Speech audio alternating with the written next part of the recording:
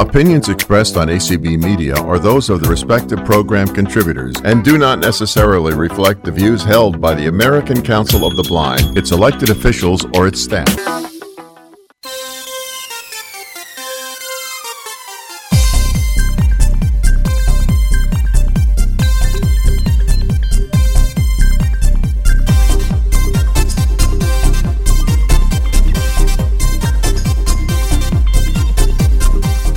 Hi, everybody. Welcome to Main Menu Live. It is the end of the month, almost, March 30th, 2022. I'm Larry Gassman, and with us tonight, we have a lot of people.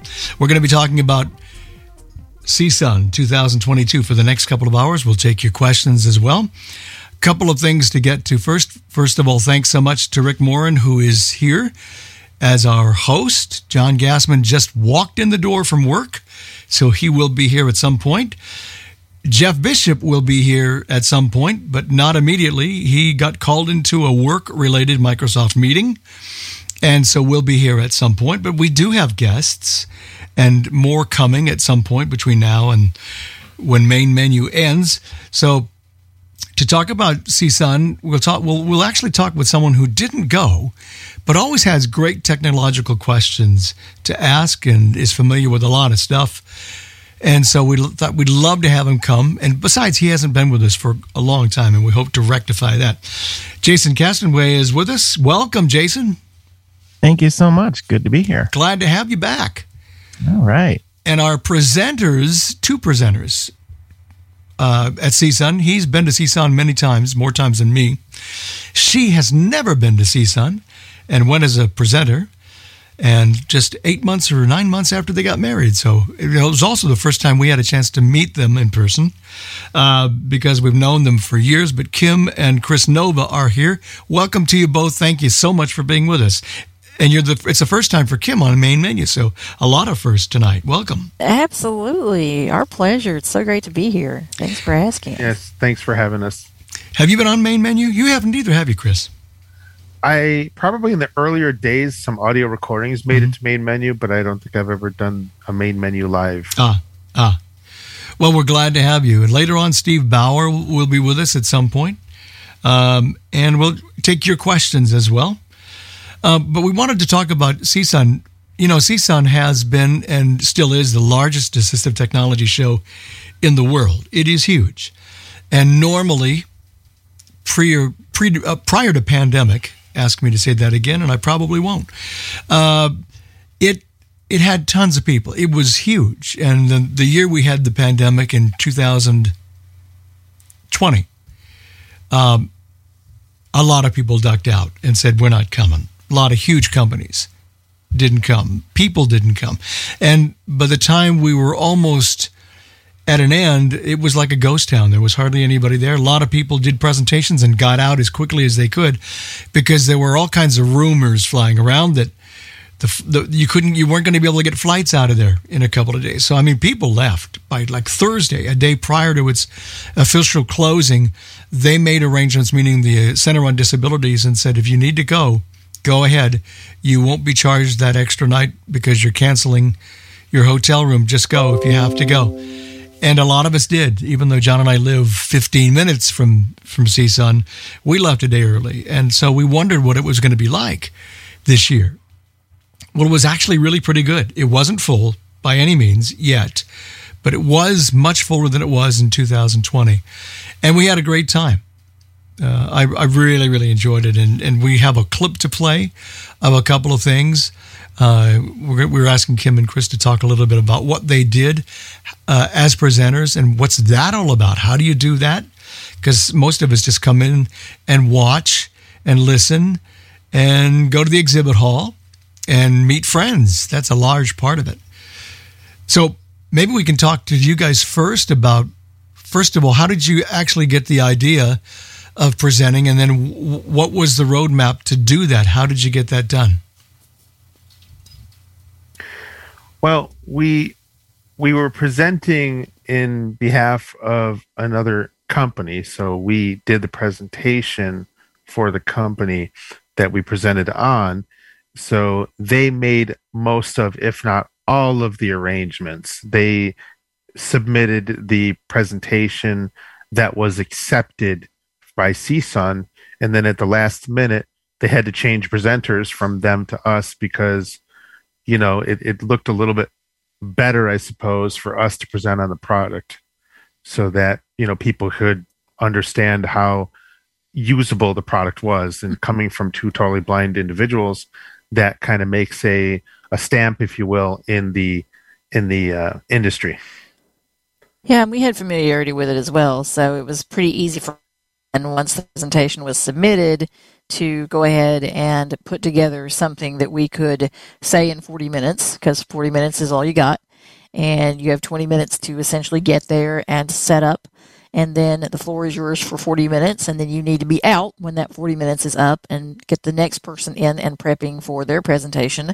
Although in our case, ours was right before lunch, so I don't think anyone was prepping to go in right after we were to that particular space. So that was good, and Chris and I are very, very in tune with one another, so we don't really have to worry too much about, who's going to say what and how's it going to work. It's usually a pretty organic thing, although I was the one with the written notes in front of me, so I kind of got the boring part of doing all the logistical, technical pieces, and then he got to do all the demo pieces. But it worked out. It was very interesting and very nice, and we got some interesting questions from audience members, so it was quite an interesting experience. I've done lots of presentations on many topics over the years, and this was small in comparison to many of them, but it was a technology presentation, and obviously it was a CSUN, so it was a big deal, and it was quite interesting and quite a lot of fun. Yeah, we had a microphone set up between the two of us, so we were able to speak into the microphone, and sometimes you really don't need the microphone depending on the presentation, but that one you kind of did. And then the microphone was so close to the device that it picked up the device, and people were able to hear the device as well as us. So we didn't mix the device's audio into a mixer. We just let the microphone pick that up. And we had time in advance to go ahead and get that working and planned and figured out. So that's one of the reasons you're supposed to get there, at least 20 minutes early, or 20 minutes early, definitely, no more than that, because if you do that, you're cutting in on somebody else's time. So we had time to sort it all out. We had not been in the presentation space previous to our presentation, so that's where the 20 minutes comes in to kind of get all that kind of thing straightened out. And that was good because we had some mic issues we had to get fixed and make sure everybody could hear us and all these things. So the logistical was taking a bit of time. John is here. John Gasman just wandered in, and we just started a few minutes ago. We're talking to Kim and Chris about presenting. What was it any different than presenting in other venues? No. Same? Really? Yeah. Yep. Yeah. Yeah, you kind of get in the zone, and you just kind of start in, and I know we do because we're so used to presenting together. We can just kind of bounce off of one another easily, and once you're there, and once you started, and once we were introduced, it was just like any other presentation, except we just happened to be at the biggest assistive technology conference in the world. For me, at least, when I'm presenting with Kim, I just kind of zone out, meaning I'm relying on the cues that she's giving me, and she's relying on the cues, even unspoken cues that I'm giving her. And I forget that the audience is there. There could be 2 people there. There could be 100 people there. There could be 1,000 people there. I don't know. I just tune out, and we do the best you can. Is this something that you could get used to and would like to do again? Do you enjoy doing these? Yeah. Oh yeah. Absolutely. How is it different from in this case, because it's a much larger room? If you were in one of the platinum, there's Steve Bauer. Good. If you were in one of the platinum rooms, it's a large, echoey room. Does that cause any problems for you at all? Not really. No. I think I've done so much presenting in my life that, I was a musician, I have a music major, so I kind of know how to project, and I've done some theater. So, I mean, that piece is kind of fun for me, just kind of getting used to the ambience of the room and having enough time to sit there and talk enough to figure out what I need to do. And, we didn't know when we started how much of an audience we had. We didn't know anybody there is to begin. Well, actually, that's not true. We did know that there were a few people there because they were telling us, speak louder or turn on the mic louder or, whatever that was. So we knew there were at least 2 or 3 people in the room, but we had no idea what the numbers were. But yeah, it was a cool experience in terms of getting used to the space and figuring it out. But I'm a little like Chris. Once I start, I want to engage with that audience, but I try not to think too much about them because I need to say what I need to say to get them interested, in the product and finding out more information about that. That's my main goal. Now, you both were in the booth as well after presenting, and you were in an exhibit hall that was not overly crowded in comparison to prior years, but there were still a lot of people there. A lot of people I didn't get a chance to see because I didn't even know they were there until after the fact. What was that like for you guys? It was fun. It's always fun to meet different people and meet a lot of people who have questions about education. I think for me, the part I loved was networking with a whole bunch of professionals who totally got where we were coming from. That piece was awesome. Just being able to, converse on that level with people who aren't necessarily just consumers. Some of them might be consumers, but they're also professionals. They're in the field. To me, that was very appealing. Even at the booth when people were asking questions, many of them were asking from an educational standpoint and trying to learn for students and for others in their organization. So I found that really refreshing and fun. And then, of course, we got to walk around a little bit and do some networking ourselves, which was, I think, the most fun part for us, honestly. Just being able to meet people like you guys who we haven't met before, who we've known for years. That part was awesome. The cool thing about this year, and I'm not saying that this needs to happen year after year because we would love to see it full, but it was actually very nice for those of us who are blind, who have no vision, except in my case, light perception, but essentially no vision. We could at least hear where and who people were and kind of get an idea as to who was at each booth. When the hall is really full, you do not have that at all.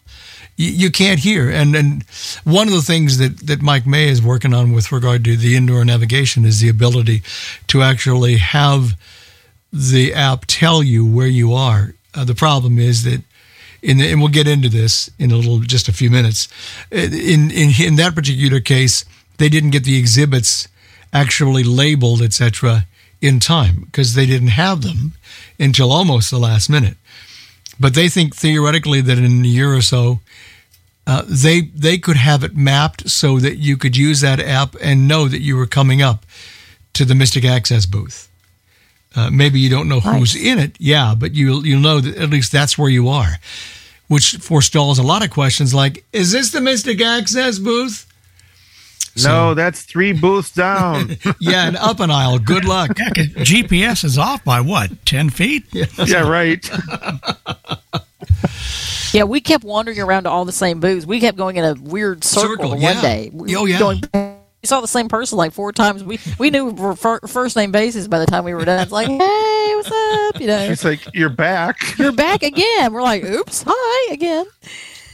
And actually, too, when you're walking the booths, it's very, very easy to accidentally go behind someone's booth. Into a booth. Yes. I did it this year a couple times. So did we. Actually, purposely once just to see if I could still. Steve Bauer, you're here as well. You went to CSUN, I think, one day, correct? I did that on purpose to see how fast he could unmute.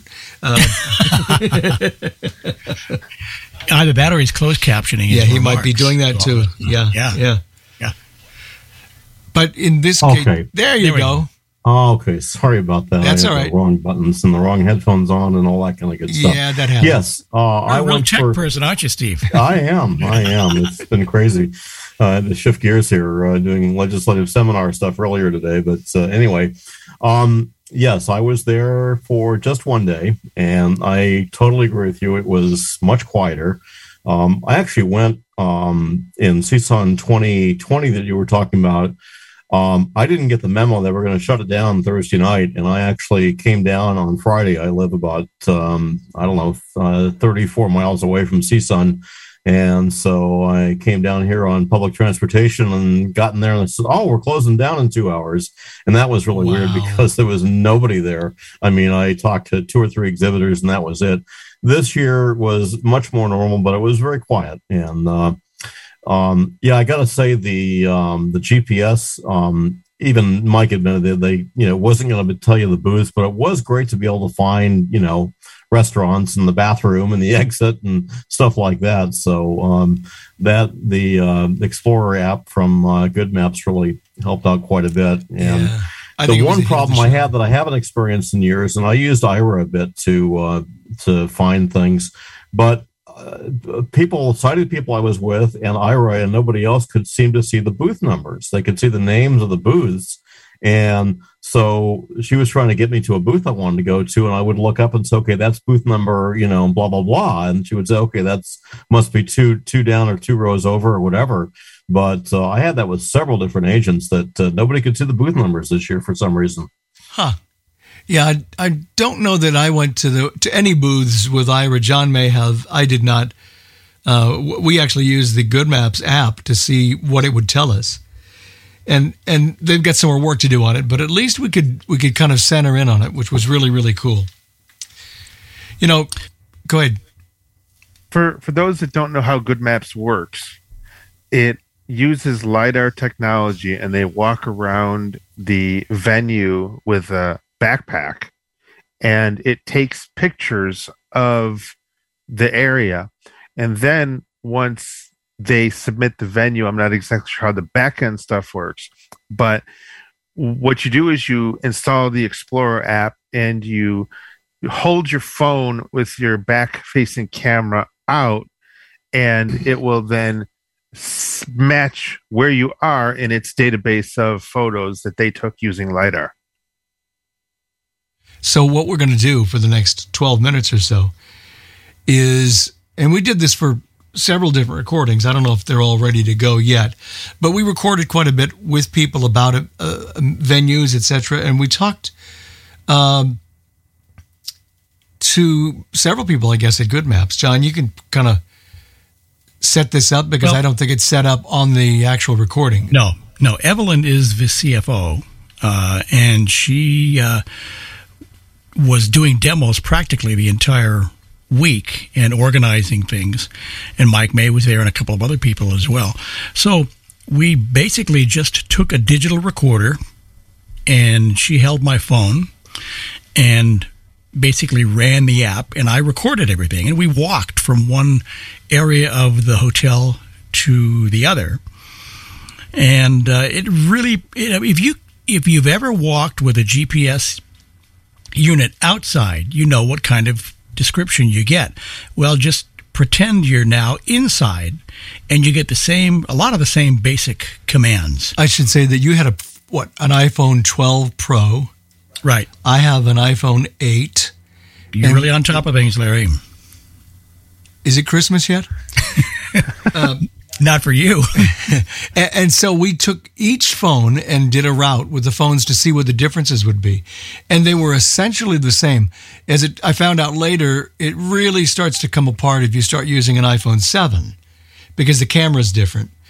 But with an 8 up through the most recent iPhone, you get really, really good results. And so we talked to her and asked several questions, which you will hear in this 12-minute clip. And toward the end, we started talking about the new beta that had just come out, and I see where there is another one that just came out yesterday. I haven't had a chance to install it yet, but I will probably in the next day or so. But for the next 10 minutes or so, we'll speak with Evelyn as we traverse the Anaheim Marriott using Good Maps. We're on the location screen of Good Maps Explorer. The location screen gives you information about where your current location is. When you click the search tab, which is the second tab, it allows you to search for places you want to go in the building.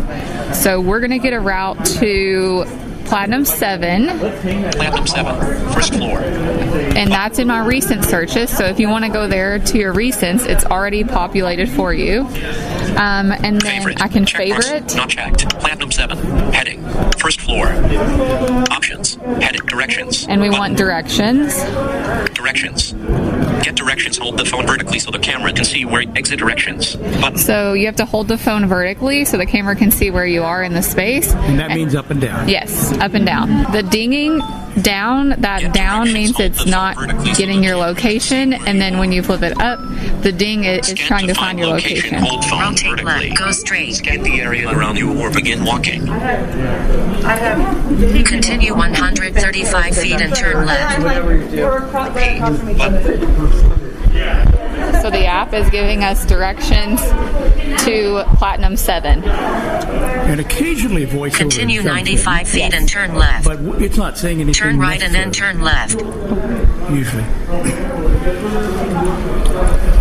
Turn left and continue 25 feet. Turn left up here. Turn left and then turn left again. And we're walking at a moderate pace. Turn right and continue 15 feet. Sometimes when the app gets a little confused, you just need to stop and let it reset itself. Turn left and continue 140 feet. Continue 140 feet and turn right. Okay, so we just turned left, and now we're continuing 120 feet, and then turn right. So if the app gets confused, just stop, let it reset itself, or tilt it Continue down 90 and tilt feet it and back turn up. right.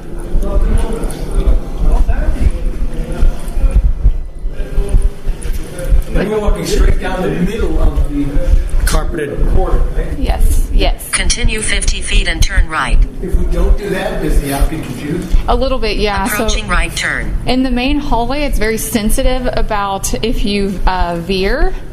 And let's see, approaching right turn. Turn right and continue 55 feet. Continue 55 feet and turn left. Just turn right. We just turn right. Now we're continue 40 feet, then turn left. Approaching left turn. Turn left and continue 40 feet. Now we're turning left. Continue 40 feet and destination on right. Approaching destination on right. Approaching destination on right. Turn right and arrive at destination. Now You have arrived near Platinum 7. And we're about 5 to 10 feet from the door. Which is in front Get of us. directions. right, Hold the straight phone up, vertically and so here's the camera door. can Does it see get where you are. confused sometimes like GPS does? Yeah. So when it was doing that, like turn left, turn right, I just like stop in my tracks and just let it settle itself down. Or I'll tilt it down, where it goes to the up and down to just reset it. Because it does get a little confused.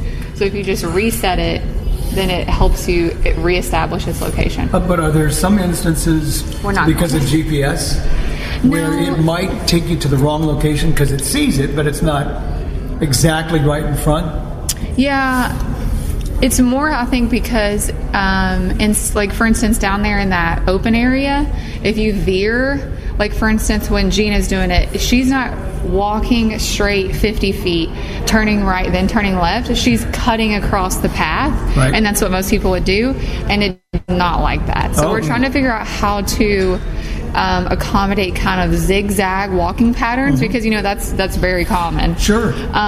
So right now it's very sensitive in big hallways. Now, how does it acquire a location?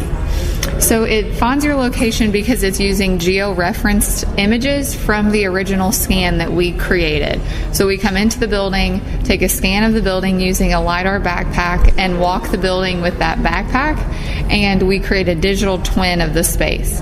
And then once a person comes into the building, they can open up the app, and the phone is seeing what is in the environment and comparing it to that original scan. So if Anaheim Marriott, for example, does a refurbishment of this building, then what we have now is useless, right? If they were to reconstruct this whole area, we will have to rescan the building. Yes. So what happens if all of a sudden you've done the walk of the building and you've got it perfect, and then we have CSUN, and you say, "Oops, we forgot." How easy is it to go back and try and assimilate all of whatever might be new into Yeah. what's already done? So in the Good Maps Studio platform, which is our mapping platform, a venue owner could go in, or a conference group could go in and edit the information on the fly in real time, and it would be pushed to the app. So if these conference room names changed from Platinum 7 to conference room 3. You can go in and edit that in real time, and that data will push to the app. So you could add all of the exhibit information in right before the exhibit, or right before the conference starts. Which, as I understand, it is what you did. Yes. So the exhibit hall does not work well because the camera, when we scanned the building, did not have all of CSUN's exhibits, obviously. It was an open room. So for exhibit hall instances, it's not great in terms of trying to navigate you in the exhibit hall, but you can get look-around information like the 1100 row is right in front of me, 1300 row is to the right, that type of information, but not actual turn by turn like you can to the conference rooms. Now, is it feasible, as in the Outdoors app, to eventually be able to add points of interest as you walk around? That's something Mike really wants. Oh, yeah, me too. He really wants to be able to add points of interest as well as hear points of interest being announced while he's in a long route, like the one we just did, hearing the platinum rooms that we were passing. And we want to be able to share points of interest, too, with other friends or other people. So it's on the roadmap for sure. And that's not really... Is it possible with Outdoors? Adding points of interest? You can't share them, though, yet. I don't think you can share them, no. Yeah. Like we used to be able to do with Apex and the original Sendero. That was great. Mike and I and Jamie pretty much mapped Disneyland. Oh, that's so cool. It was fun. That's really fun. Yeah, I bet that was a lot of walking. Oh, it was. So, yes, but not at the moment. It's on the roadmap, but definitely being able to add points of interest or breadcrumb mode is what we want to be able to add as a feature. How often do you think that would come out?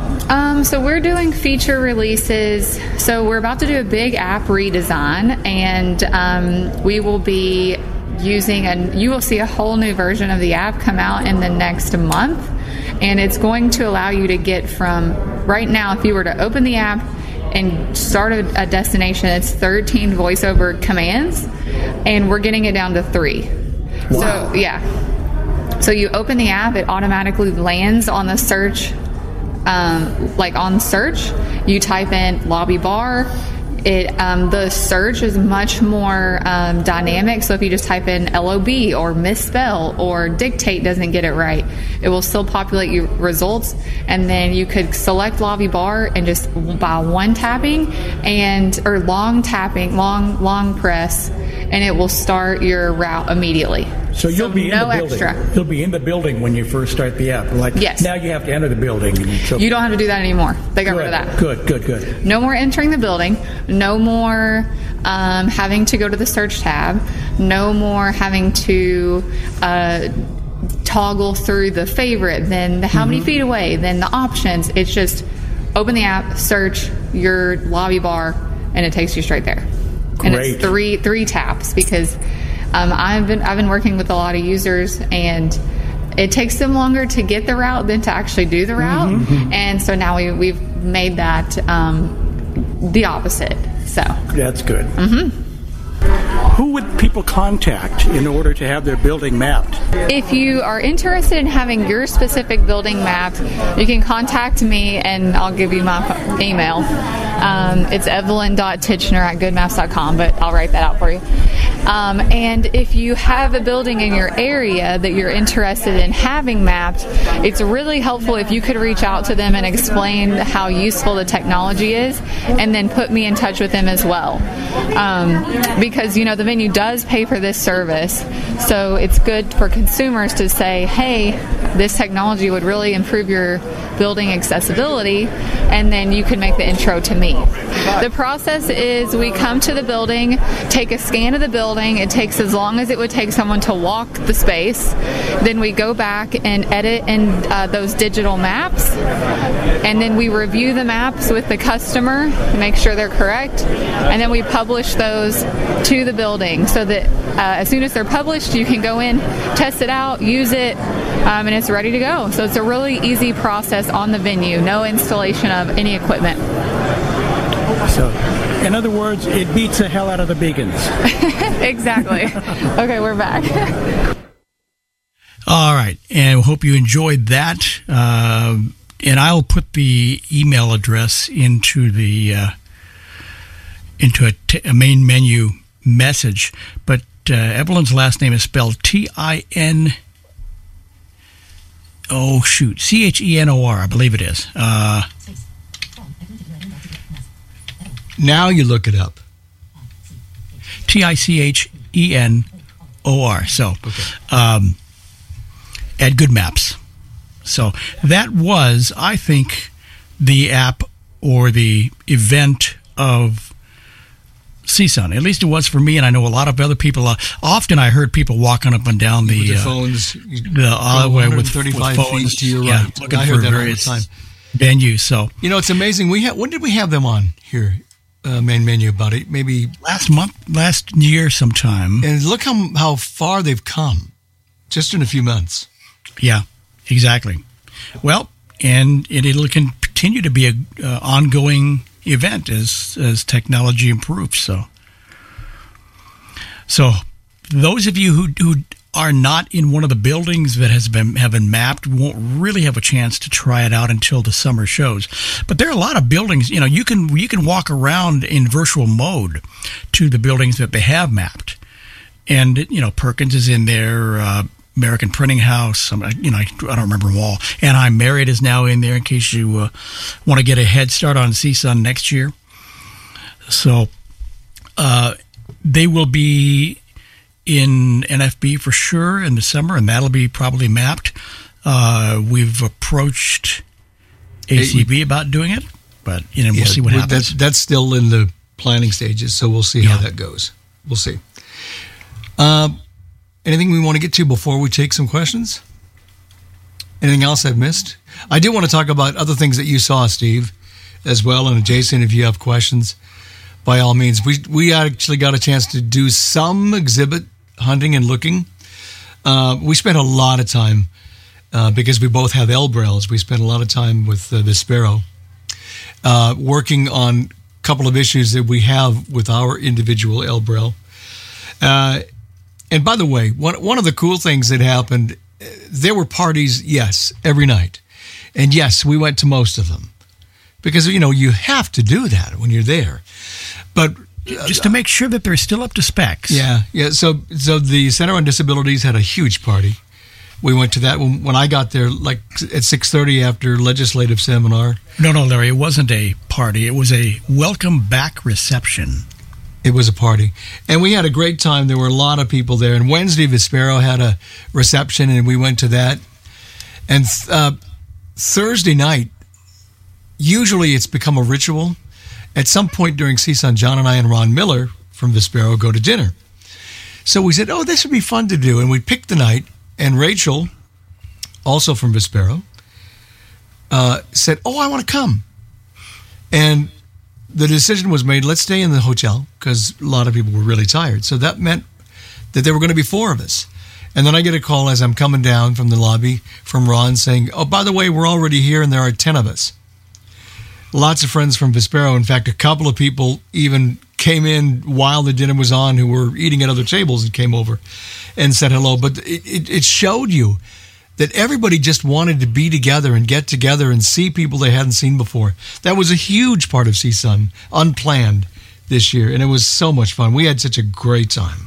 And they streamed a number of events. They set aside one of the Platinum rooms. I think it was 6. It was.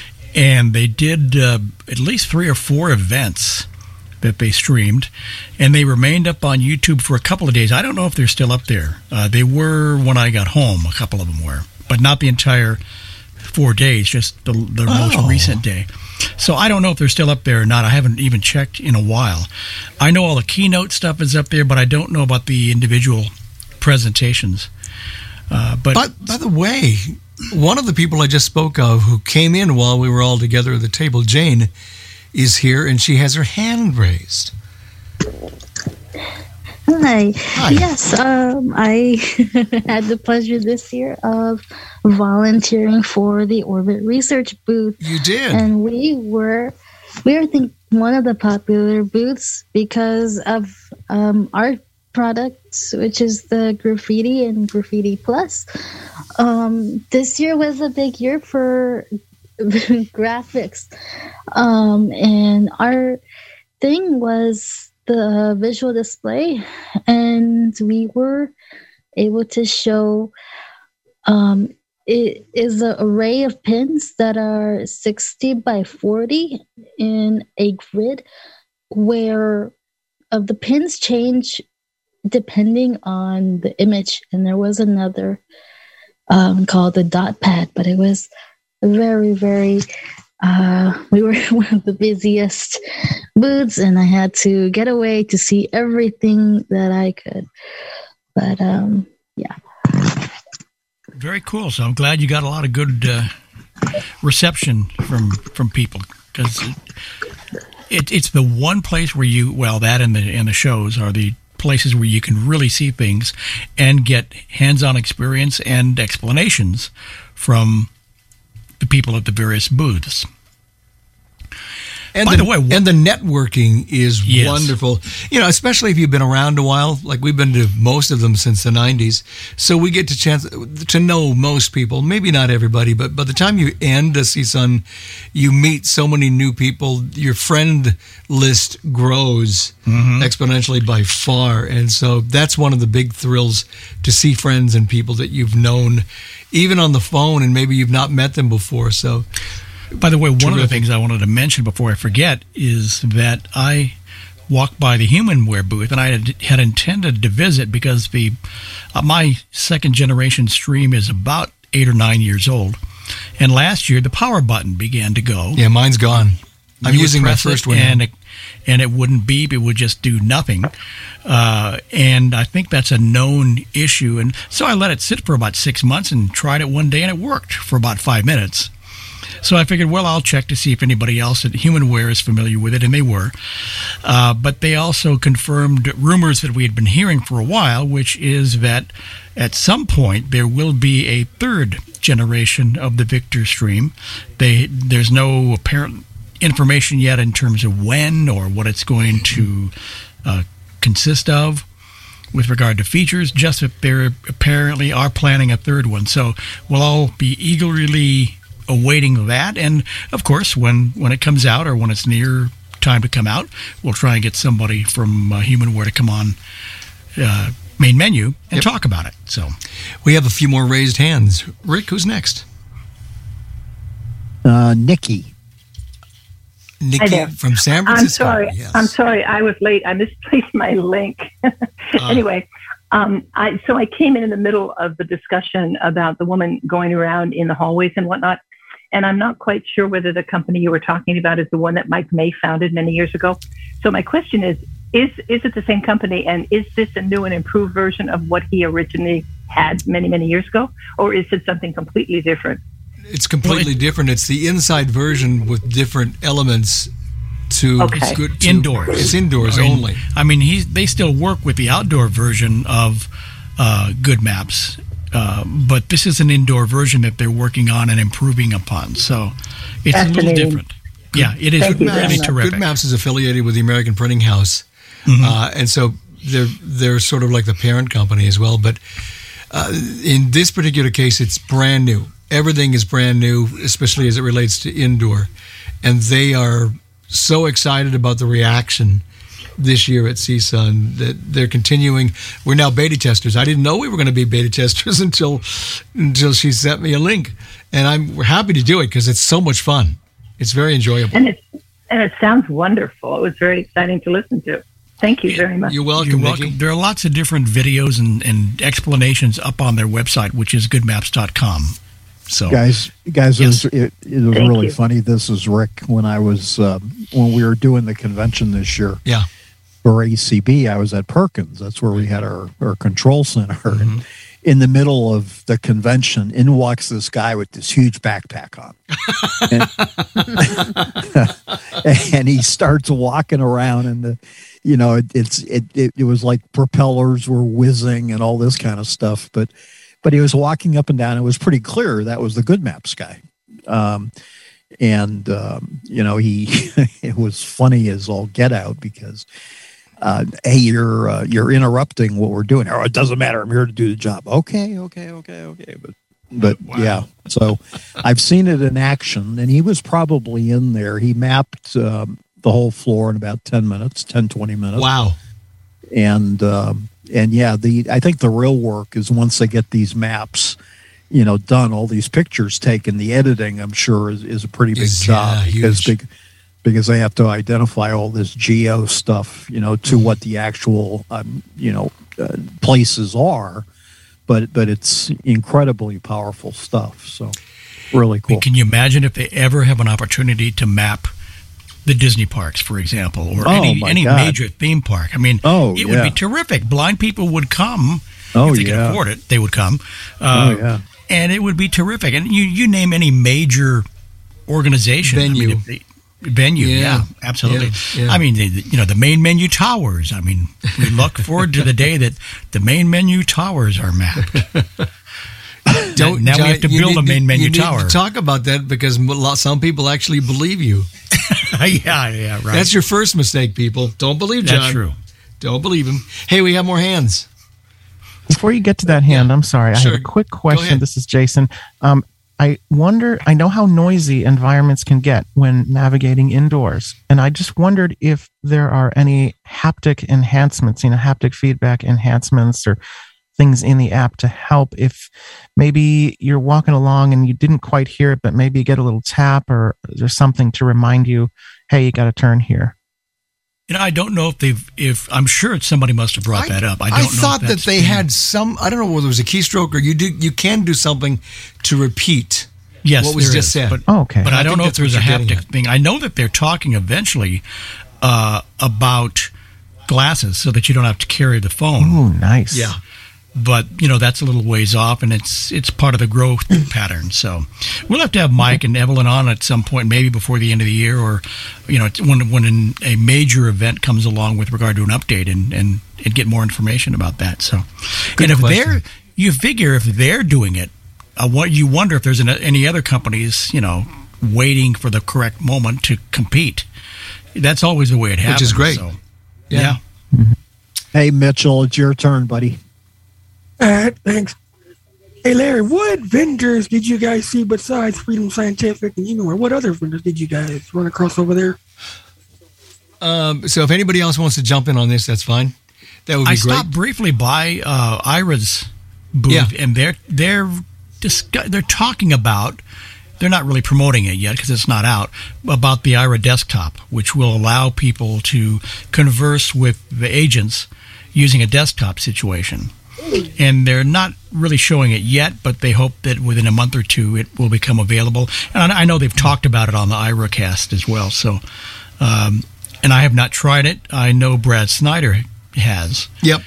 And it works. It's got some problems still. It's still being developed, but apparently it's a lot of people are talking about it. So we'll see what happens when it becomes available. That's the other major company that I saw. I'm trying to remember if I didn't get to Envision. I meant to, and I know that they've been profiled on a lot of podcasts recently because they just came out with some new features for their glasses. There were a couple of companies I wanted to get to, and in fact, we had one on just a week or so ago, and we didn't. The Samsung phone, we did not get to them. I knew they were there, but there's so many things going on. And then you say, okay, let me get to that later on. And then you forget because your mind is always racing trying to get to the next place. And there were several that I missed that I didn't get to. Anyone get to check out HIMS and the Braille Sense 6 Mini? Yes. We did. Yes. We did too. Oh, good. Okay. Well, hang on about that. You guys can all talk about it. So it was like I haven't touched a HIMS device since the U2. And when I picked it up, it was just like coming home. And I was able to use it and, fly around it. And they were saying, try and out type it. And while my Braille isn't as fast, I handed it to Kim and she was not able to. I was not able to out type it. And it was so cute. Come on. It's a little bitty Braille Sense. The other thing, Kim and I accidentally found a company where we just recently bought a product from them, which is, and she can help me out because I'm let's see. I think it's North State Assistive Technology. And they carry this thing called the Lyriq, Lyriq. It is a stationary, although it is portable because it runs on battery, it is a scanning machine. So it takes a picture of your text and it reads it to you. In about a second. I mean, it's amazing. It's unbelievable how quickly it reads. And we both really wanted one. Almost immediately. Almost immediately.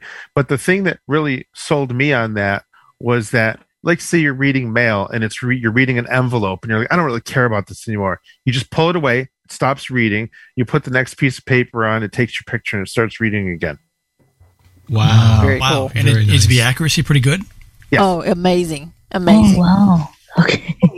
Yeah, we were like, okay, I guess we're going home and buying an expensive toy, and we did.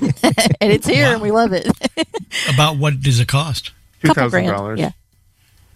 Oh, wow. I don't know if you guys noticed. Larry's working for ACB. He can afford a couple of them for us. Thanks for getting me into a whole lot of trouble. And I'll just say John said that. He said it. Yes, he did. Yeah, I don't know if you guys noticed. I did it as we were walking through. It used to be that if you heard an embosser, it sounded like a jackhammer. Yep. I heard a couple this year, and I barely heard them. I recognized them because of the sound, but they were so quiet. And one was not too far from me. So they've made some huge strides with regard to Braille and Bronze. Do you know which ones they were? Do you know which ones? I found one. Go ahead, because I didn't get a chance to see the one that I talked about. I just heard it. I found one for, I think it was 11 pounds, and I really wanted to take it home.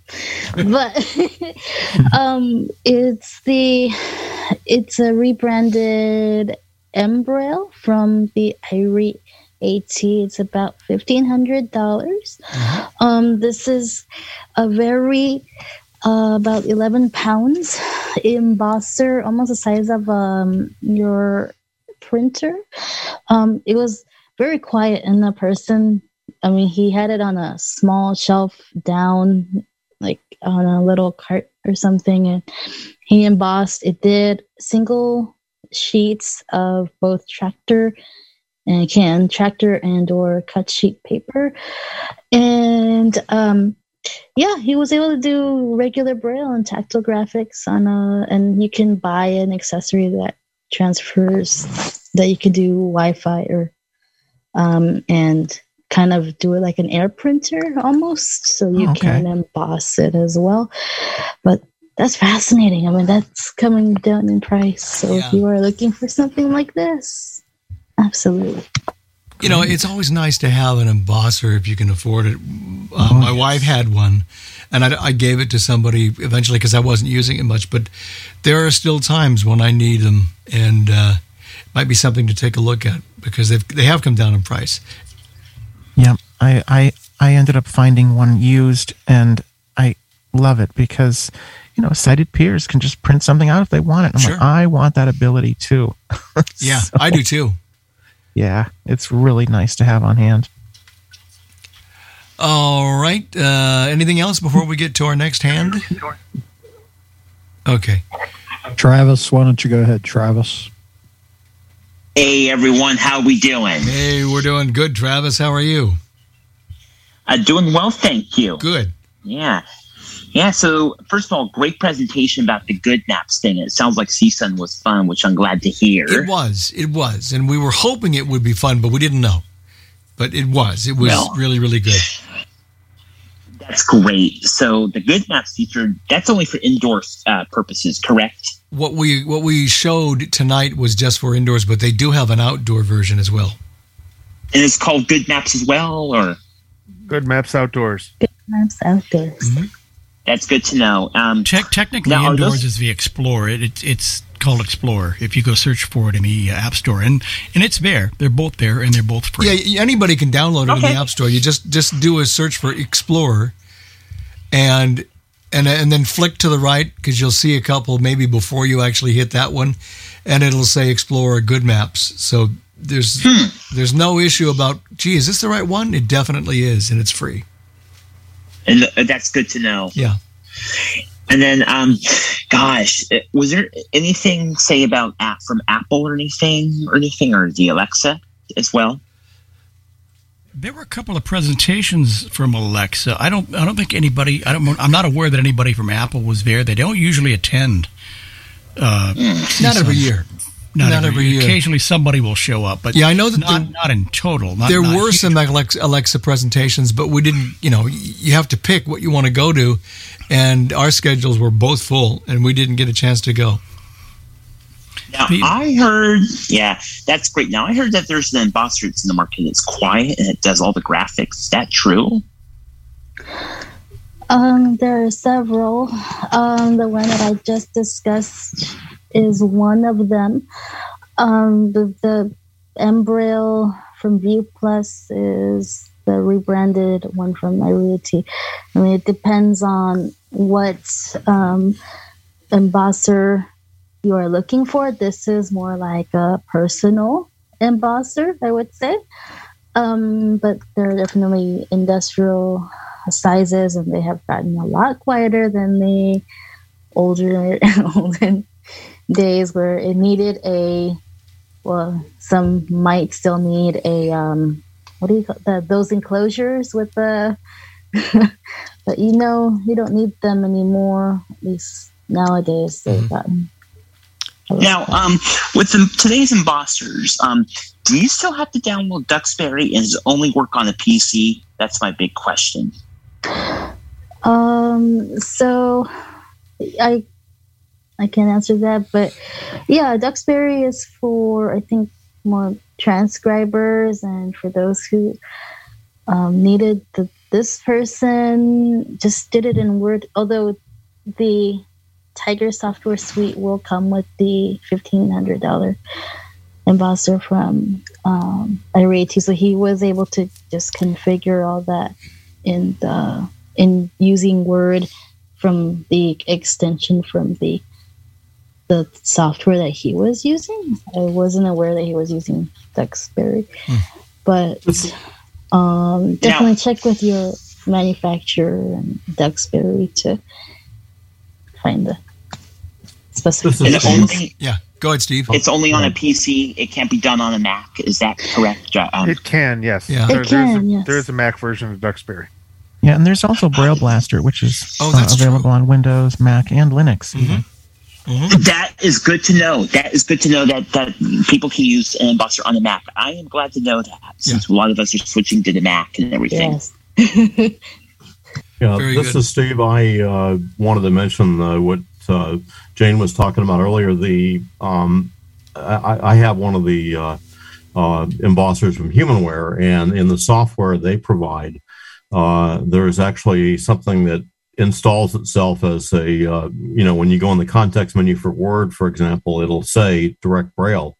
And, I can't edit the file. I can't change, where things show up on the page and that sort of thing. But if I just want to quick and dirty print a Word document, it does very well with that. And, surprisingly, a few errors and that sort of thing. So, it's a very, very doable thing. But yeah, Braille Blaster is free, and you can get in and do some editing if you want also. So there's a lot of options. And even, our Humanware embosser, it's possible to emboss using Direct Braille from note takers or an iPhone or, a Mac or a PC. It's wireless, and we can pretty much shove anything in it we want to and use that Direct Braille. We've only got Braille Blaster running on the computers, but everything else, is not a problem. Very good. Travis, thank you very much. You asked some great questions. Larry, no problem at all. Thanks for the press. You bet.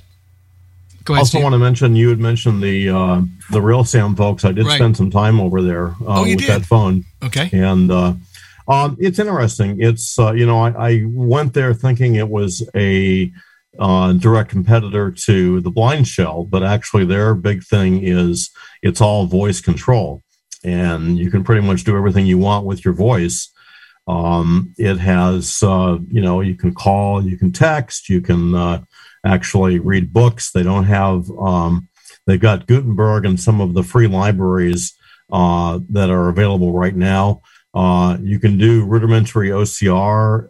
It's got a magnifier, which I'm a totally blind person, so it wouldn't help me out at all. But I understand that that's the one feature that you need to use your fingers to kind of, spread them apart or put them together to make the image larger or smaller on the phone. But everything else is totally voice control.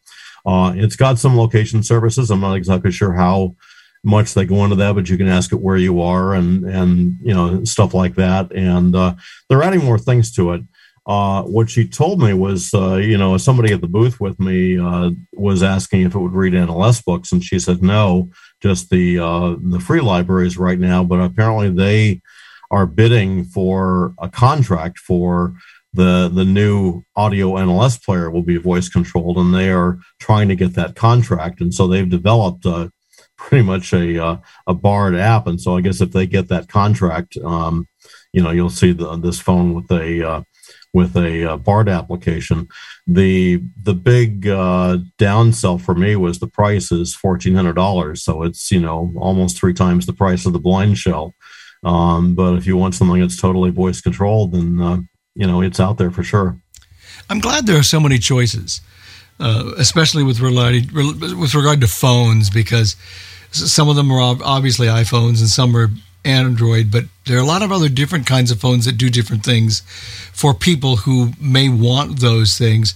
And I'm so glad to see that we have so many choices now. So we have a couple more raised hands. By the way, one of the things that I want to do, and I mentioned this, I think to Jeff, and John was with me. One of the presentations I saw that I was very impressed with was one on audio description. Joel Snyder was supposed to be there, but couldn't be, unfortunately. But Spectrum Access was. And I talked to them afterwards, and we're going to set up something in the months to come on Main Menu, and we're going to do a whole 2-hour show, or at least an hour show, but maybe 2, we'll see, on audio description, etc. It's been a long time since we've done one, and there have been so many different things happening with audio description that we want to chat about that as well. So that's coming. Can't tell you when yet because I don't know, but we'll look at that one. By the way, Jeff Bishop is here. He has come in the last 5 minutes or so, and glad to have you with us, Jeff. Good evening, everybody. Thank you for having me. You're on your phone. That's right. I am, actually. Yep. I am multitasking. I am getting up and get moving as I am on Main Menu Live. You see, this is promoting Get Up and Get Moving. Yep.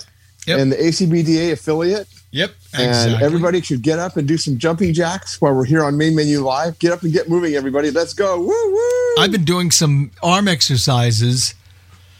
And that's just raising and lowering your volume on your mic. That doesn't count. Well, we got finger exercises going with the mute and unmute. Yeah, exactly. Absolutely. I've got one. Never mind. Yes. John. I'm doing good. I got 2 hours of sleep last night, so yeah. You energize yourself enough, you'll make it through the day. I'm amazed. When this show is over and I get Treasure Show done, I'm gone. That's funny. It is 2 minutes to the top of the hour. We're here for one more hour. We're going to talk about CSUN. So if you have questions, please raise your hands and we'll try and come up with some other things that we saw or wanted to see. Despite the fact that some of the big companies weren't there, Microsoft wasn't there and Google wasn't there. But there were quite a few companies that were, and I don't think Amazon really wasn't there. They had a couple of people. I think, that were there for presentation. And Ira had just a couple people. Mm-hmm. John got in touch with Troy, their CEO, on many occasions. He was talking to John about a couple of projects. So but they were only about I think maybe 4 or 5 people from Ira. So they had scaled down pretty heavily. Yeah. So. But it'll come back within the next year or two. It was better, and it'll get better. We were talking about that, the people who were there, and we said we're not sure that it's going to be back fully next year, but we think it will be perhaps in 2 years, especially if things go kind of the way we're going now with regard to COVID, etc. And they took quite a few. What's the word I'm looking for? Precautions They meaning the Center on Disability. You had to show your card saying that you were vaccinated. Or had been tested recently. Correct. And each day you had to fill out a small little questionnaire. Feeling sick today? Have a fever? I'm actually making fun of it, but were you sick today? Did you feel like you had a headache? Or they were asking about 5 or 6 questions, and if you said, "Are you in quarantine right now?" Oh, that was the other one. Or Right. are you supposed to be? Yes, that was a big one. Yeah. So if you said no to all that stuff, then you clicked on it. They said, "Congratulations, you can come to the conference today." And they send you that email where you could show the email, and if you didn't have that email, they would ask you. They would ask you all the questions. That's exactly what they did to me, because I forgot one day and didn't have it with me, and they said, "No, I'll just ask you the questions." Yeah, I said out it's the email no to everything.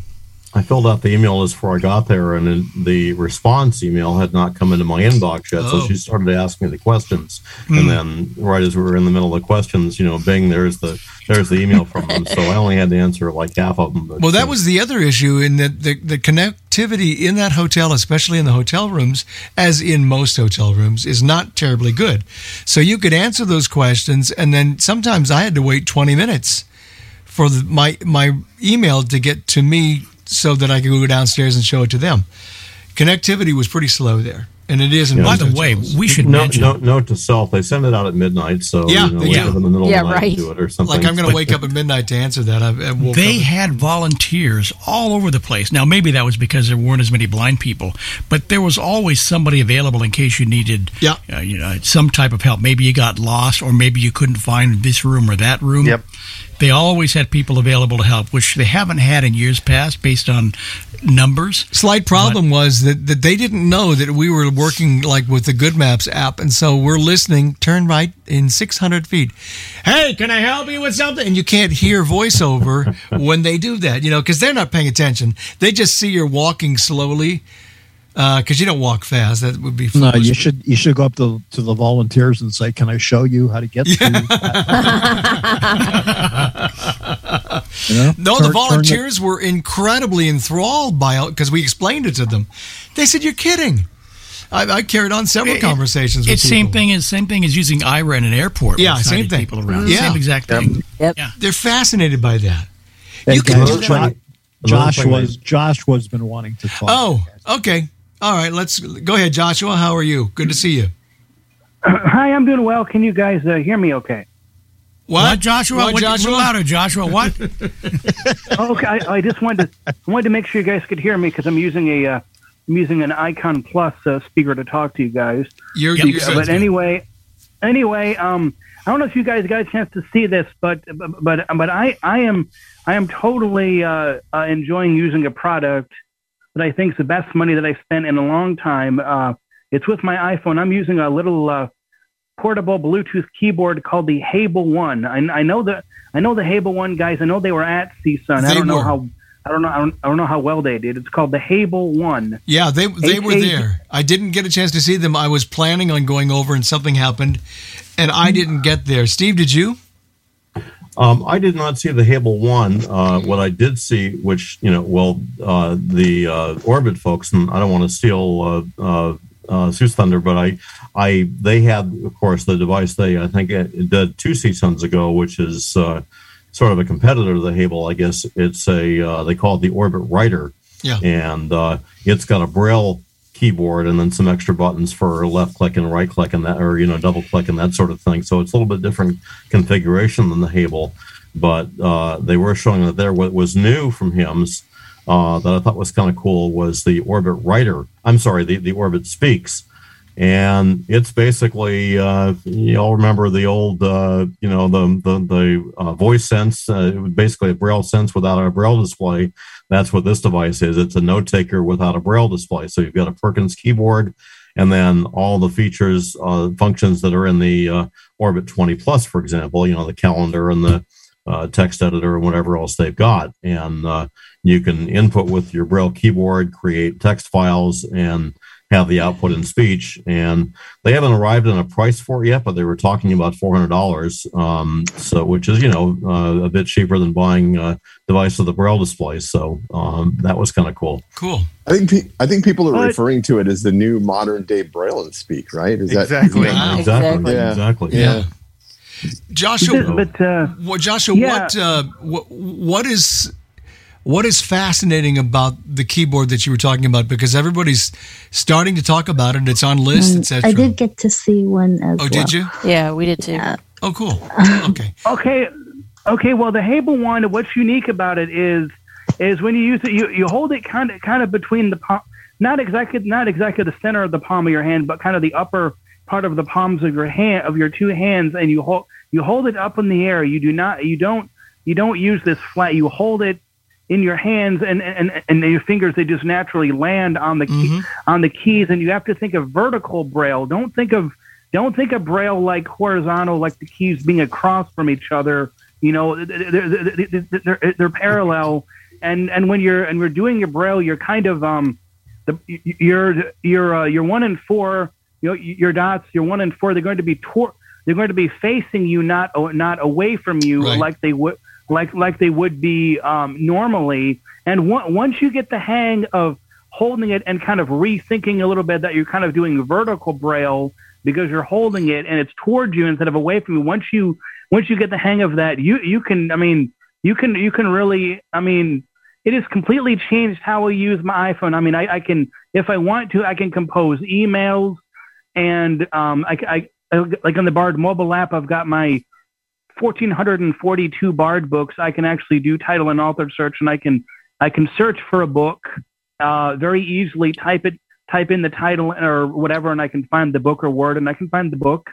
And I can do things like I can go from page to page. I can do the home button. I can do the app switcher. I can do things like status bar, control center, notifications. I can activate Siri. I can even, this is really cool.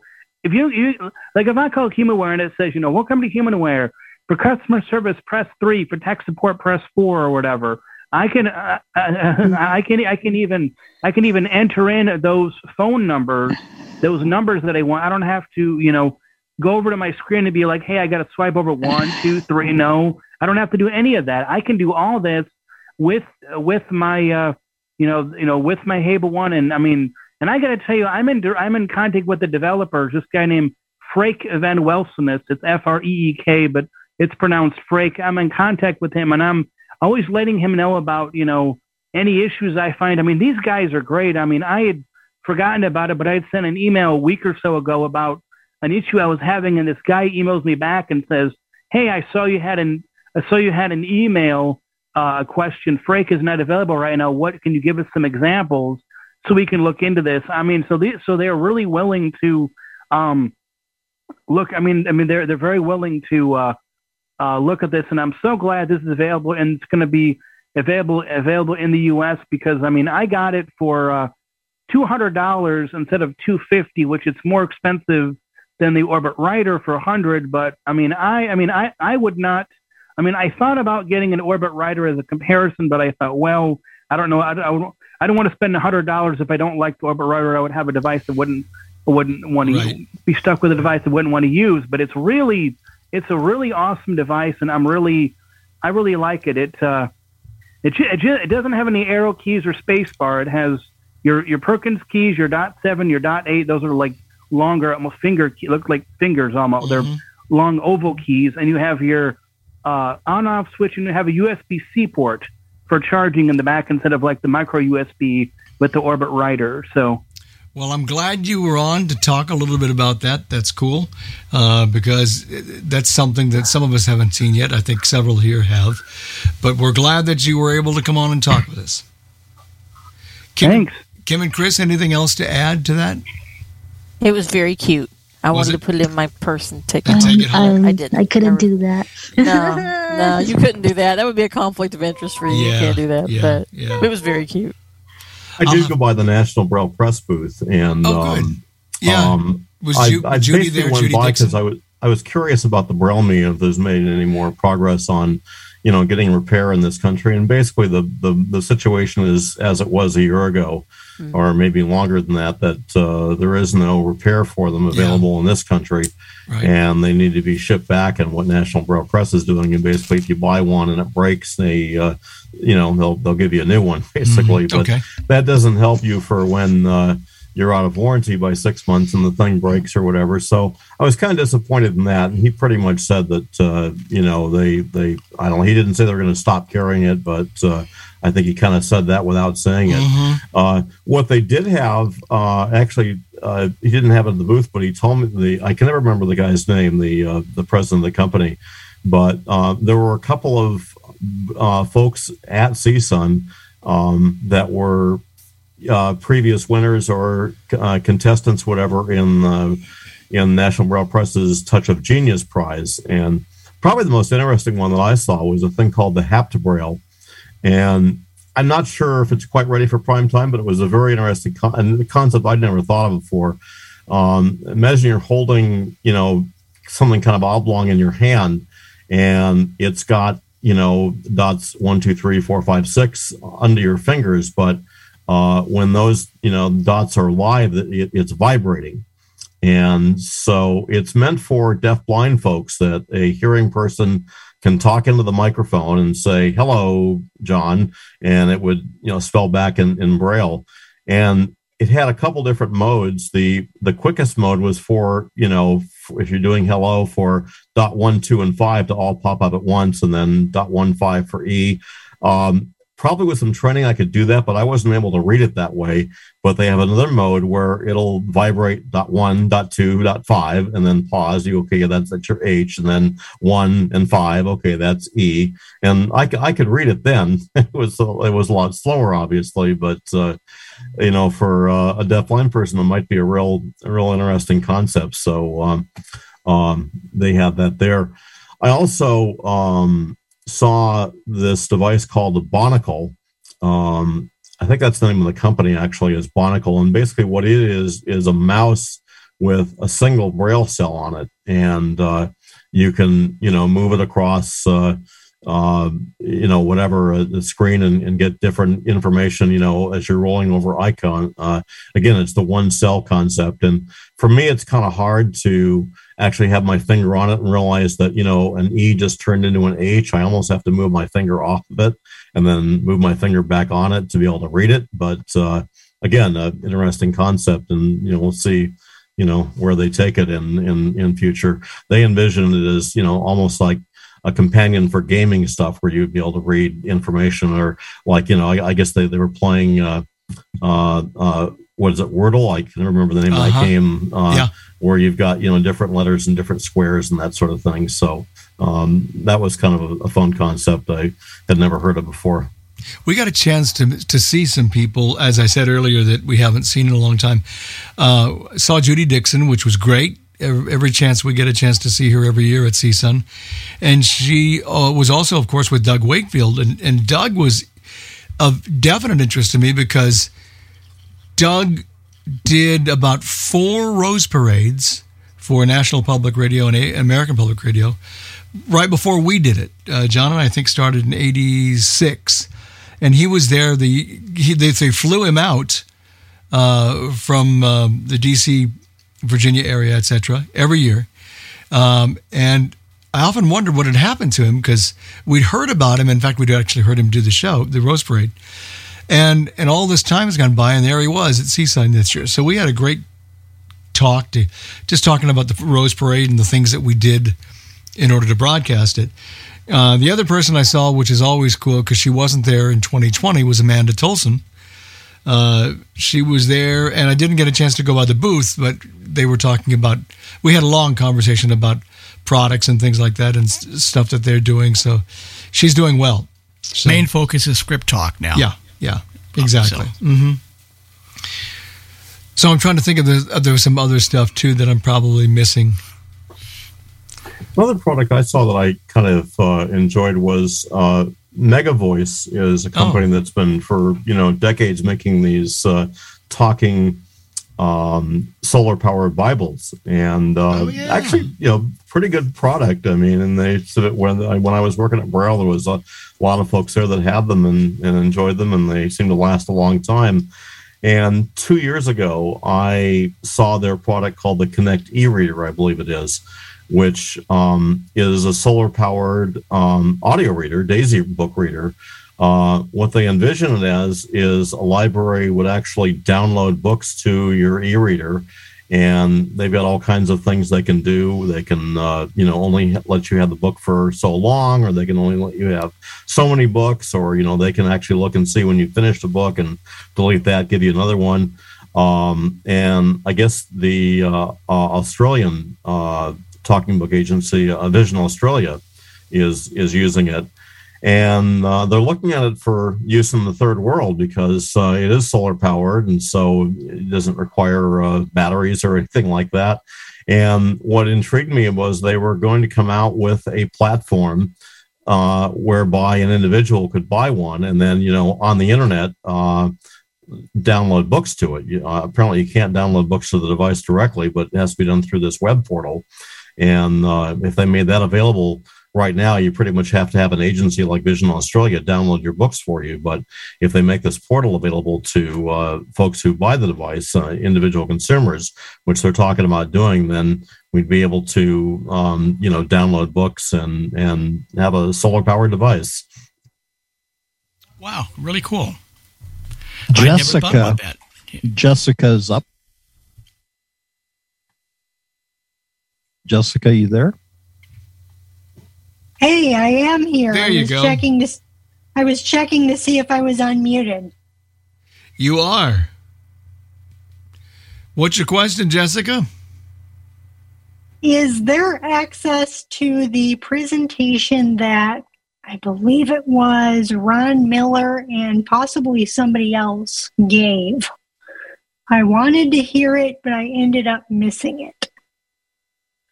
Ron didn't do a presentation at CSUN.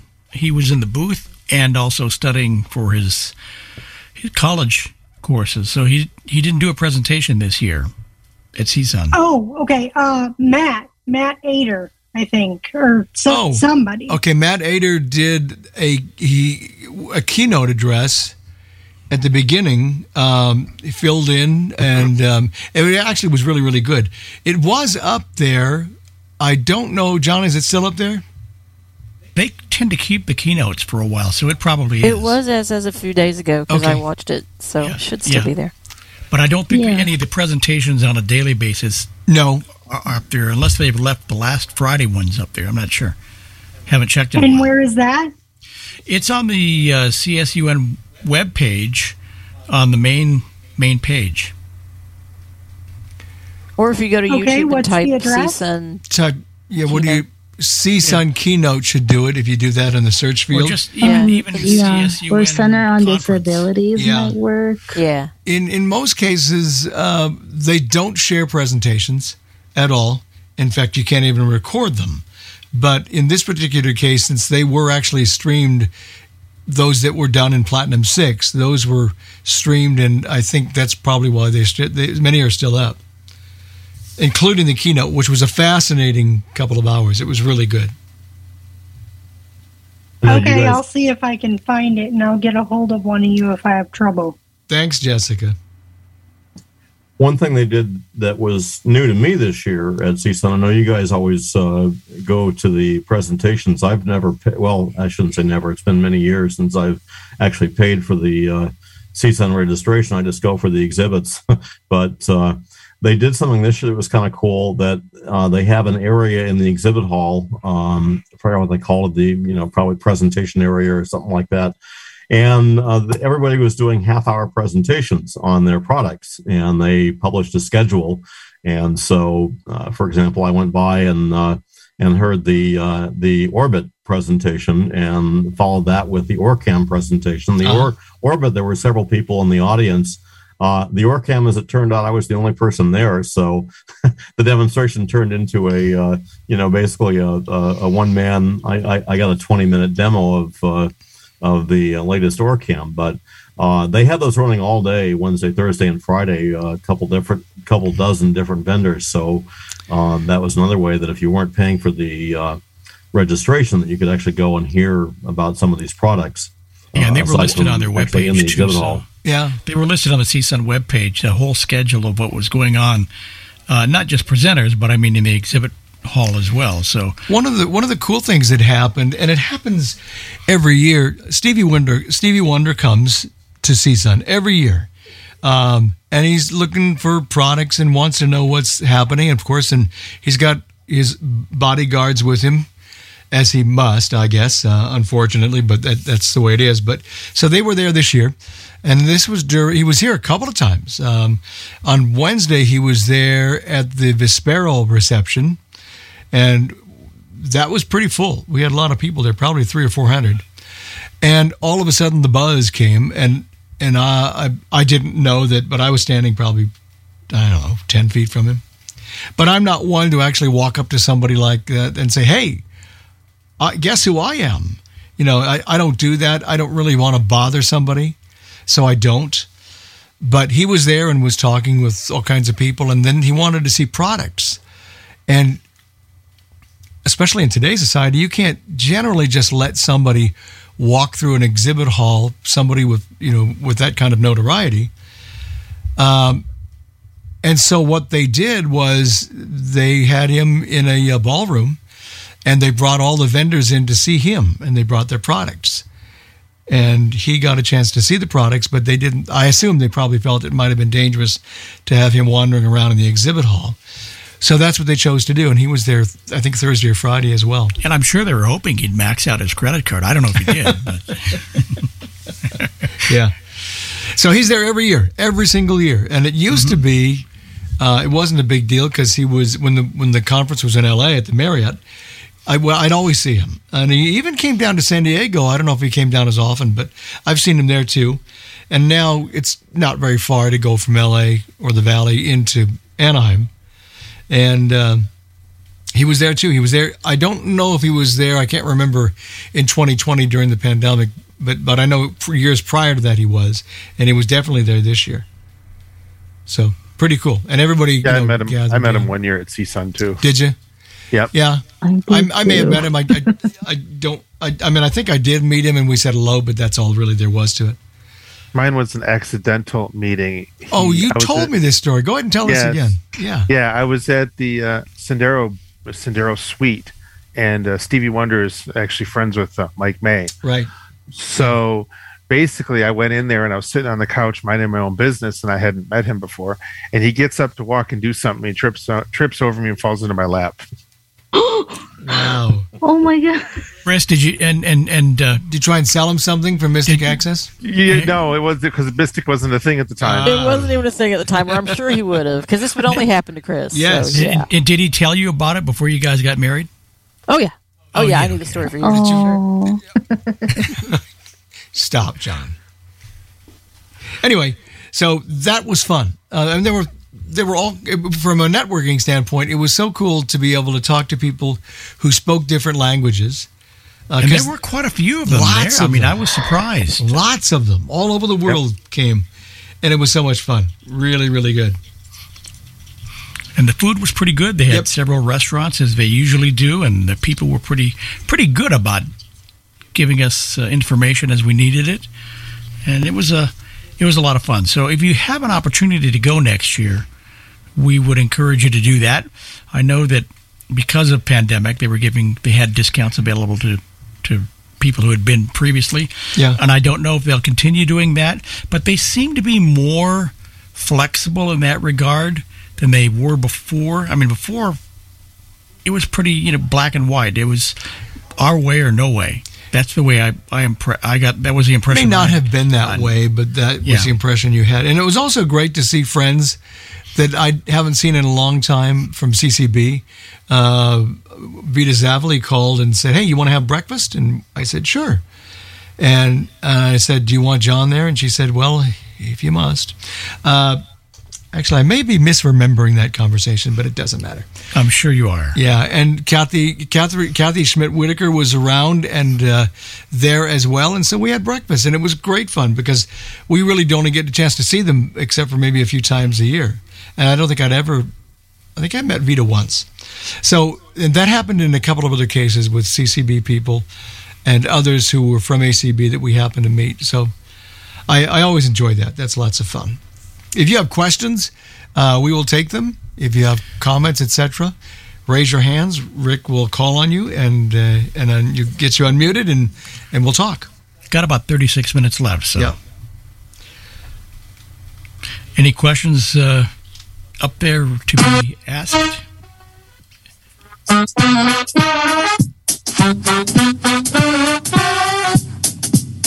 Stevie Wonder. Sorry, couldn't resist. Thank you so much. Man, you never know what he's going to do when he's a host, man, because he's got this huge music library. He did that the other day on Let's Talk Sports with Dan and Eric. And it's on the floor. Yeah, I've heard some of the things you played on. No, John. Be careful. Be careful. See, the Let's Sir Duke inspired somebody here. Hold on. Exactly. Okay. Statutes of limitation have not run out, John. Leave it alone. Okay. Area code 571. There we go. Area code 57. There you go. Yes, hello, folks. How are you doing? We're good. How are you? Oh, pretty good. Good. I'd like to ask, where did you get an Orbit writer, and who makes it? First of all, who is this? Tell us your name. Oh, this is Pamela from Northern Virginia. Very good. Okay. So the Orbit writer is. Go ahead, Steve. The Orbit writer is a product of Orbit Research, same folks that make the Orbit 20 and the Orbit 40. And it's been available now for, I don't know, I think over a year now, something like that. I think, and I think in most cases you can generally, in most cases, you can Google products like that, and it'll take you to a website, and you can check with regard to how you can retrieve it. And most of these larger companies also have distributors in the United States, and so there might even be somebody selling it near where you live. I would check that out too. Okay? Thank you very much. Thank you. You're welcome. One of the cool things that we saw, and everybody saw, you had to have, was at the Marriott, and that was their talking elevator. Yes, they've had that there for the last 3 years. For a couple of years, yeah. Yes. Ooh. But I don't know if it actually talks and works when this particular convention is going on. I don't think I've been there recently when the convention wasn't going on to see if the actual device is still in. I'm not sure. It probably is. Basically, it's a keypad. So in a normal elevator, the way I see it is you have up or down. You have to find them. You get on the elevator, and then in the elevator, you tell it where you want to go. This one has a help button at the bottom of the keypad on the outside, and you hit that help button, and it prompts you what floor do you want to go to, and where your car is coming from. So it tells you when your car is coming from when it comes down. And then when you get into the car, you do nothing. It just takes you to your floor and announces your floor, and you get out. The problem, though, is with not that device at all, but the elevators in general, they are so quiet that you really have to listen. Now, they tell you, go to car K on the right. Yep. And then you wander over, but you really have to listen for that door to open. Yes, you do. And sometimes you can miss. I remember one case we were going. John, we didn't do anything on this, did we? No, we haven't talked about it yet. On the escape room, which was really cool. Right.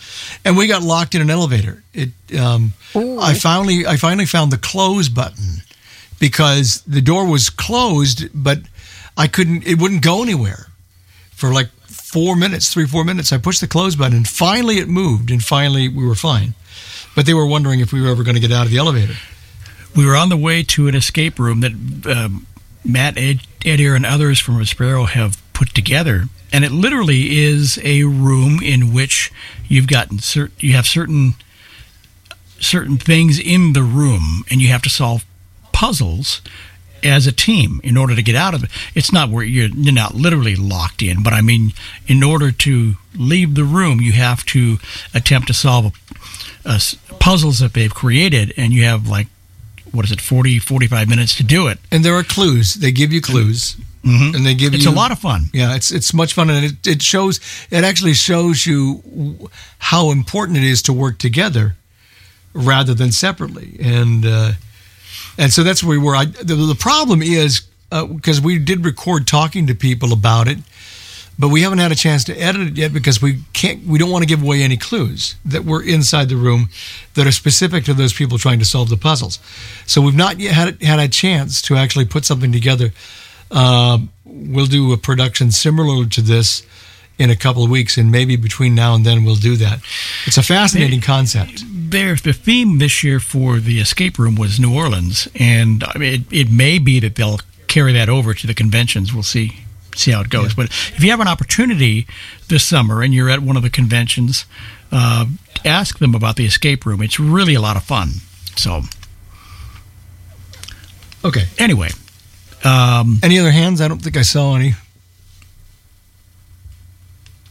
No, Jane's got her hand up, but she's able to unmute herself. Yeah, so. Yeah. Now it's your hand. Have we talked about Mystic Access much? It's funny. John just said to me about 2 minutes ago. He said, "Have you guys let them? Did you plug Mystic Access yet?" And I said, "No, but we're about to." And then you say it about 30 seconds later. Fascinating. Okay, because I'm really eager to talk about it because I'm way behind on your podcast, guys. Mm-hmm. Oh, and I need to catch up. So you need to give me all the updates. You see, so we can cut down on the 5,493 episodes that I have. Yeah, right. We know. Right now. Yeah. No. I mean, I subscribe to. I'm horrible. I subscribe to. I don't even know anymore about 1,400 podcasts, and I'm down to 5,493 that I haven't heard yet. So that's not bad because no, it's not. No, that's pretty good. That's pretty good considering, right? It's only about 112 podcasts that make up that 5,493. Well, so you're in that list, by the way. You do realize we got married a year ago, right? No, he hasn't gotten that far yet. That. He's still behind. Yes, of course. Yes. I think he's still back in 1997. I think something like that. No, stop. Yeah, you're still working for Sendero there, Chris. Yeah, right. Yeah, right. No. It's not quite that bad. No. But it's more fun to exaggerate. So, but anyway, there are people I'm sure that may not know what Mystic Access is and what you do. So maybe you don't have to take 30 minutes, but take a couple minutes and talk. Take about as much time as you want. Jeff's going to be listening to the podcast while you do that. Yeah, right. Yeah, exactly. Right. No, I'm not. I'm going to listen to them, so I don't have to listen to podcasts. Well, there you go. Yeah, we can catch you up. We can give you the 10-minute mini version of what the abbreviated. The abbreviated version. The completely abridged and abbreviated version. The Reader's Digest version. Exactly. So Chris started this thing, so he can start talking about it, and I'll just jump in. Yeah. So back in 2013, I was looking for something to do because Sendero was winding down. And I thought back to my youth of 1989 or 1990 when I was first into this technology thing, where I got my first Braille and Speak, and the audio tutorial that came with that, or the manual that was read by Fred Cassoni, really put an impact into my life because I had this Braille and Speak and I didn't know how to use it, and I learned it in like 4 or 5 hours flat listening to that tape. And I thought, well, we could do something like that for other people, with specific products and services and things like that, which we can do. So we create audio tutorials on blindness and or mainstream products. And in 2015, I asked Kim to do a Victor Reader Stream tutorial, which was our first foray into the tutorial creation process. And her first answer was, she laughed because she says, who needs a tutorial on the Victor Reader Stream? And then she did some searching, and we thought we could do something better. And now, seven years later, here we are. Yeah, and we're still selling stream tutorials. So, it worked out. And it was so rewarding, I think, to go to CSUN and talk to so many people who knew us. We didn't have to introduce ourselves sometimes. It was great. You just wander over and people were like, hi. I mean, they read your name, they read your badges, they read your badge. They know exactly who you are. And it's like, wow, this is cool. Yeah, it was great. I mean, it just shows that 7 years really, really, really paid off in terms of what we're doing and who we've reached. And I mean, even the fact that we've done tutorials on Braille displays, something that's not a speech input device at all or a speech output device. That's very gratifying to know that that kind of stuff can be done. And, we try to be troubadours in the industry and do stuff that maybe some people would go, how are you going to do a tutorial on that? So it's very gratifying. It's a lot of fun. And what's the webpage in case somebody wants to go up there and look around? Just in case, yes. Just in case. It's mysticaccess.com. MYSTIC access.com. So you can visit us and see our gajillions of products and also lots more in the pipeline. There's a lot of free stuff up there, too. We've got as Jeff was referring to, we do have a bi-weekly podcast. We sure do.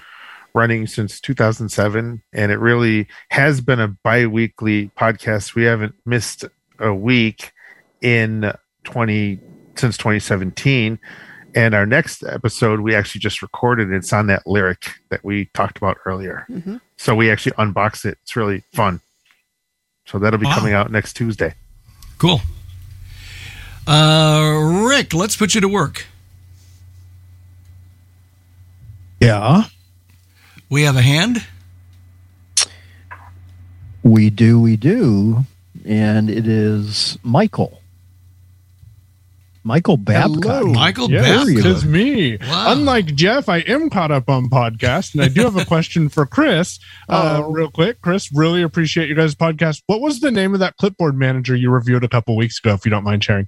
Clipcache. Thank you. You're welcome. I could have went to mysticaccesspodcast.com, but I figured since you're here, I'll just ask you. There you go. There you go. Do it the convenient way. not to be confused with Mystic Pizza. True. Yeah. That sounds pretty good right now. Thank you. It does. I'm sure you've never heard that before, right? Actually, there was a Mystic Pizza a couple blocks away and down, but I think it closed because I haven't found it since. That was actually a movie too, Mystic Pizza. Really? Oh. Yeah. There was there was a book about football. What was that? Something pizza. That was written by John Grisham, I think. And now I can't. It was a good book too, and I never did find out how they got pizza out of it. Oh well. We have probably, let's see here, probably about maybe 20 minutes or so. So if you have comments or questions. Come on, Michael Babcock. You can do more than that. Absolutely. What else do you want to ask? Michael, you got to ask something else. What else do I want to ask? That puts me on the spot a little bit. You were thinking of Playing for Pizza is the name of the book. Oh, you're right. You're right. Yep. Google is my best friend. Oh, you Googled that. See, I thought you knew the answer. I need to learn to keep my secrets to myself and just make people think I know everything. Yeah. So I have a question for Chris, actually. And I know you guys put out a WordPress course. Yeah. A good one. And I'm just and I'm just wondering, what are you finding? Because this is an area where the Information Access Committee, along with the Board of Publications, is working on a strategy to frame up a sort of I wouldn't say cookie cutter, but kind of a cookie cutter approach for ACB affiliates. And I'm just wondering, what you're finding to be the most accessible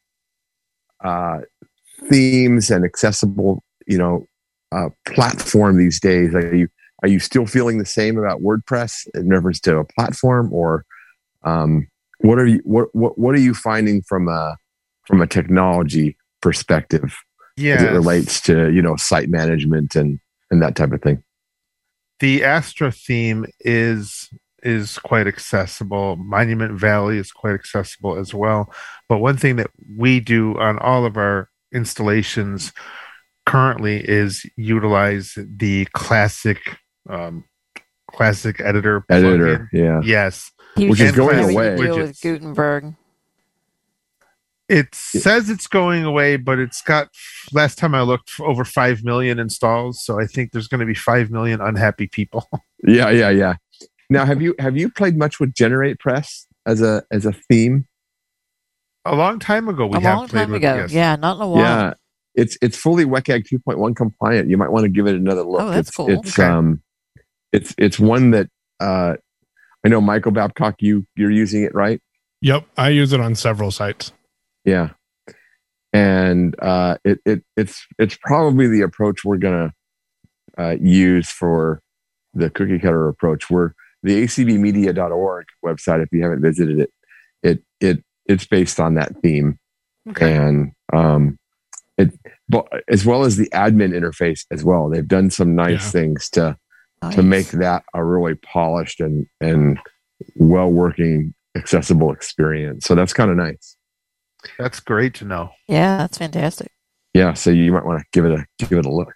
Now, since we're talking WordPress, can I jump in for half a second and ask Chris, Chris and Kim, what forum plugin have you guys had success with? Yeah, that's where I was going next. Yeah. Forums? Gravity Forms is what I'm most familiar with. Contact Form 7 we use. Okay. Yeah, that's because of the simple interface. Is that why? Or yep, yeah. You can easy use short codes with it. Yeah, the shortcode thing's interesting too, of course, because if you want the same, a similar contact form on 4 different pages, then you want to know who comes in from where. You've got the options. Yeah, but to build it, you're building it you're not building it with a wizard. You're building it in its own editor. In its own editor. You're putting placeholders in there, I guess, for lack of a better term. I texted Jeff this earlier today. I spent an hour trying to reorganize forms with Gravity Forms called Ira, and they did it in TeamViewer in less than 3 minutes. Of course, sometimes you just gotta get over your pride and get some assistance. So I did something on a website with Ira and TeamViewer, and it took us longer to connect than it did for them. Oh yeah, fun. And you'd probably been spending 45 minutes with it beforehand. Yeah. Fun. By the way, before I forget, on TeamViewer, a lot of people are having trouble with usernames and passwords, no matter what screen reader you use. But Brian Harchin has given his scripts out to whoever wants them, and it just puts the username and password in a virtual viewer for JAWS users, and it's right there, quick and easy to use. I don't know whether that would work with other screen readers or not, but maybe somebody who uses NVDA would be able to answer that question and come up with something similar. But they're free and available to anybody who wants them. Yeah, that'd be good for an NVDA person to tackle that because it doesn't do that currently. It doesn't. Yeah, it doesn't currently work. What I've actually done is there's a stripped down version of TeamViewer. It's a TeamViewer support or something like that. That still reads the username and password that you can arrow through it. It's literally something you download and run. And that does work. The other thing I've done in a pinch with regular TeamViewer is go to the password, hit home, then shift end, then control C, then go to Notepad and paste it. So that will work too. You would think the developers would fix it. I mean, it doesn't seem like it would be that tough a problem to fix, but they haven't done anything in the last couple of releases, so I don't know. I'm honestly surprised that they're not using Quick Assist at Ira. That's it. Yeah, I am too, because it seems to work pretty well. I don't think it yet works for us going the other way, but it certainly works for Ira and other people. No. Rick and I used it today. It's perfect. Yeah, I mean, and it's quick and it's fully accessible. Right? Yep. It's fantastic. Yep, it worked out very well. I said Rick and I used it today, and we used it a couple days ago, and he's got enough vision to see exactly what's on my screen, as I said, it's not workable the other way around, but it is in that particular case. So what I've had to do with TeamViewer is just let it read the password and then pull it out of the JAWS history. That's the only way I've been able to. There you go. Read it back. That works. Other people hold their phones up to the screen. Yeah, and actually, Ira has offered to do that. Yeah. And, usually, by the time I try and minimize my time on with Ira, so I get the password ready to go, and I can just call them and read it to them. But yeah, that's certainly another option too. Sure. And I've got my name or my whatever they call it, my ID, actually in my profile because that never changes. No, so. Right. Exactly. Then you just have to give them your password. And sometimes you you just don't have even to remember do you're calling from that computer if you have multiple computers. Yes. Exactly. Yeah, that can be a that's tricky true, one. Well, they'll solve the problem when they come up with the Ira desktop app. That'll be good. So yeah. Got about 15 minutes left. If anybody has questions, we want to put Rick to work. So come on in, ask your question, and we'll be happy to attempt an answer. Maybe is there anything that you didn't get a chance to see, those who were at CSUN, that you really wanted to see, but time just said no? I wanted to see the BrailleSense 6, but Mini, but I didn't get over there. And then, I had a U2, and for what Chris says is true, and I can believe it because I've seen the full size BrailleSense, and that's one thing HIMSS does do is they keep a lot of things the same, so there's not. You have to learn the Google stuff, obviously, but their stuff they put on top of it has been pretty similar for the last several devices. One thing I noticed, which I thought was really cool, is they've had the Google Drive integration right into File Manager, and now you can do the same thing with OneDrive as well as I believe Dropbox is coming. If it's not there, it's coming soon. So right from in their File Manager, you can go all those places, that's really nice. That's cool. That's cool.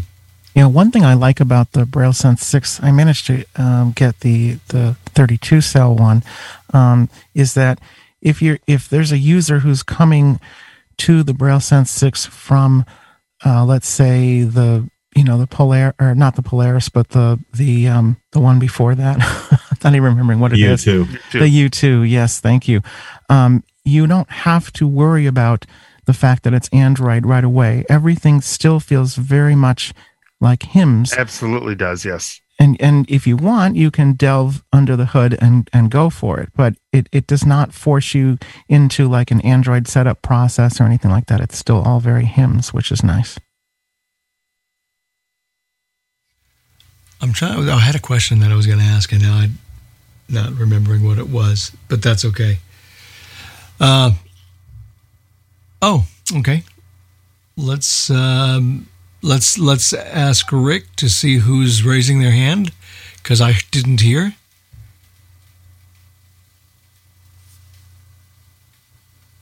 It's Jessica again. Okay. Hey, it's Jessica. Hi, Jessica. Hey, I missed my opportunity earlier to ask if Good Maps works on college campuses and in college buildings.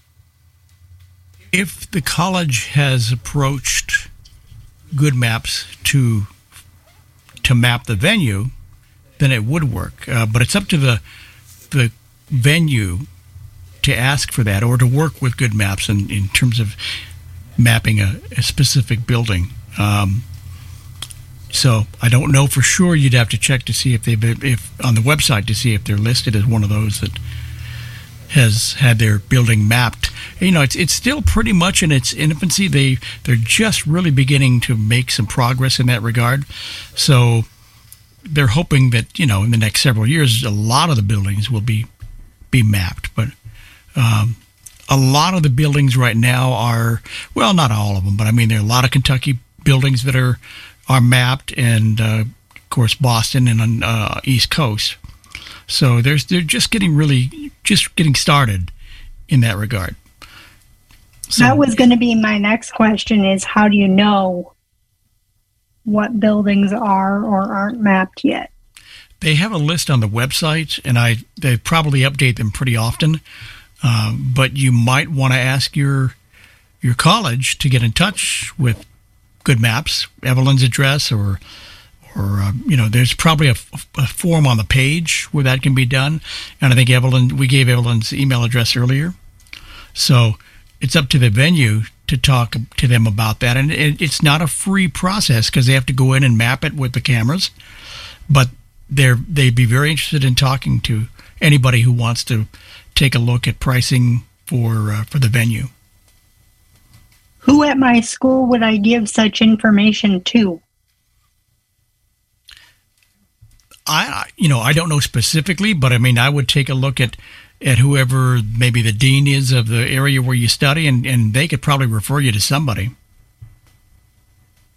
Okay, cool. So, I'll look into it. Thanks. Okay, you're welcome. Anybody else with their hand raised or even their foot at this point? Because we have been on the air a long time. Nope. We can play some more Sir Duke if you want. If that brings up questions, sure. What the heck? No, there's no more questions. Not at the moment. We got about 10 minutes left, so a little less than 10 minutes, actually. So this is totally a random, but there's a company, and I believe they're called like Strap Technologies. Were they there? They were there a couple of years ago. I don't know if they were there this year. I can't remember. Steve, do you remember?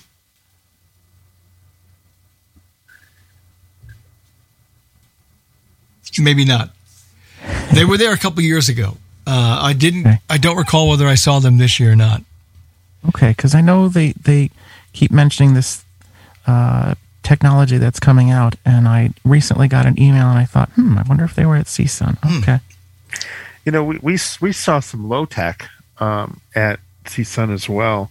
We saw these Sensi cane tips. Has anybody heard of these? Really cool.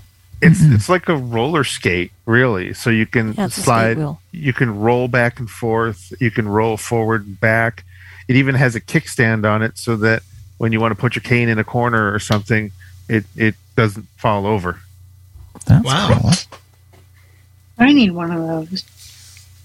Yeah. Yeah, they were actually very cool. We were thinking kind of, are they going to make the cane really, really heavy? But they don't, in fact. So that was a fun thing. Another not so low tech thing we saw that I had forgotten about. Steve was talking about visiting the NBP booth, National Braille Press. Brian was showing me the I don't know what the name of it is, but it's one of the new Touch of Genius prizes, the little ring, and it's got Braille, and you turn it, and you're able to read the Braille in the ring. It's kind of a fascinating Yeah. I think I saw that, and I don't remember who showed it to me, but I was fascinated by that. And I said, can I really get my finger inside that ring? Right. It's like, because my fingers are pretty big, and I thought, but it did look, and I could actually read it. I thought it would be so small and thin that I wouldn't be able to read it, but I could. Yeah, I could too. I thought it was an interesting little innovation. Yeah. Are the messages pre-written, and you have to take what's there, or can you customize it? I thought, and I could be completely way off base, but I thought it would eventually connect to a mobile phone. You could read your you can actually read that way. Oh, messages, like that. texts, Wow. and all kinds of things with it. That's cool. Yeah. Interesting. That would be kind of fun, maybe to take a look at it, maybe to see what's happening in the future for that company. Yes. Because it's a great idea. Terrific idea. Next month, I think it's April 27th. I'll get back to that because we have a raised hand. But we're gonna look for the things to do here the next couple of months, and some of it's going to be surrounding convention, which comes up in July. But more about that here in just a little bit. So let's go ahead and take the raised hand if we can. It's Mitchell. Oh no, that's Shirley. Oh, Shirley. Hey, Shirley. Okay, I was going to say, you guys told me to unmute. Was there somebody else before me? No, Rick. Nope. Rick just likes to call you Mitchell. That's all there is. That's great. I've been called a lot of things, but I don't think it's time for Mitchell. Oh, sorry about that. Well, you guys have been asking for somebody, so I finally, just had to do it. So here I am. Does anybody have any idea where we can see this one display, or who sells it in the United States, or who's going to sell it? I am really going to mess up the name. It was a Hey something, or you guys said it was. Is that the keyboard? Pardon? Is that the keyboard? Yeah, the keyboard. We're going to do something on Tech Talk. I don't know yet when, but we are planning on doing something on the keyboard. So we'll have a lot more information then. And they might be at the conventions. We don't know what the schedule looks like yet, but it could be that they'll be at conventions. Okay, now I'm not talking about the one that's like the Braille and Speak. I'm talking about the other one that this guy Joshua, yeah, that's the one. The little phone one. Yeah, we're talking about doing something about that. But we're just now in the preliminary stages of talking about it. So stay tuned, because we'll talk more about it when we know more. Okay. Well, thank you very much. You guys do an excellent job, and I really, appreciate the fact that you're here for us and provide us with all this information. Thank you, Shirley. We're glad you're with us. Thank you. And next month, 5 minutes. Next month, I think we're going to be talking in part about the convention, because for the IAC committee has pretty much solidified what we're going to do, and we're still working on those things. And so there'll be kind of some time for discussion. We should be ready to talk all about it. Yeah. I'm looking forward to that, because it's going to be fun. It's going to be a lot of fun. By Friday, we'll know what the convention is going to look like with regard to a hybrid, or live presentations, or just Zoom. That decision will be made Friday night at the board meeting. So if you want to tune in, you certainly can. Right, and if it's hybrid, John will be providing every main menu listener free drink. There you go. Every night of the convention. I'll take it out of Larry's expense account.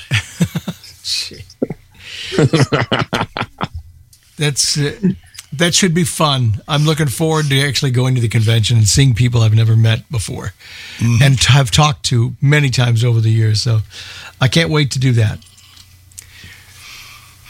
So Kim and Chris, why don't you one more time give your information in case anybody would like to talk to you or know more about your products? Yeah, we would love to do that. Absolutely. So we are at mysticaccess.com, mysticaccess.com. You can email us. It's real easy. info@mysticaccess.com reaches us both. And we can be reached via phone at 716-543-3323. We're on Eastern Time in New York. Chris and Kim, real quick, I have a quick question for you guys. You guys have these magnetic charging cables I've heard about that I referred people to you to, correct? We don't have magnetic ones. We've got reversible ones. We have a really cool reversible micro USB cable that a lot of people love. So that's kind of a fun one. Got it. Yeah. Thanks a lot. Okay, so I have a fun question to end on. So we've listened to you guys for years, right? Doing your podcast, and now you're married, and you've been married for what, almost 8 months. Yeah. 8 months. Okay. So I would like each of you to tell us one thing that has surprised you, or that you have learned that's funny about each other now that you're married. Ooh. Truthfully, I can't think of anything. Oh, come on. You can't think of a thing? Come on. Nothing? No. Oh, nope. Come on. Really? Nothing cute? Nothing like, nothing. No, not nothing really. Fun. I mean, we've known each other for 10 years. So it wasn't, we know pretty much there is to know of each other. I would think there would have been something, though. No, I can't think. Maybe she can, but I can't. Okay, I'm sure she's got something. I think he's a very sweet person. I think there's a sweetness to him that does not necessarily come out so much all the time. But he's a genuinely sweet person, and you really know it when you're in close contact with him for a long time. He's a marshmallow. Very nice. What a way my reputation. There you go. See, that's awesome. That's a great way to end the show. See? Kim, Chris, Steve. And Jason, thanks so much for all being with us. You made it a terrific 2 hours, and we enjoyed it. So fun to be with you guys. We enjoyed it as well. Thank you very much. Yeah, you're welcome. Great. Fun time. Thanks for having us. And join us next month, around the 27th of April, for another couple of hours of Main Menu. Good night, everybody.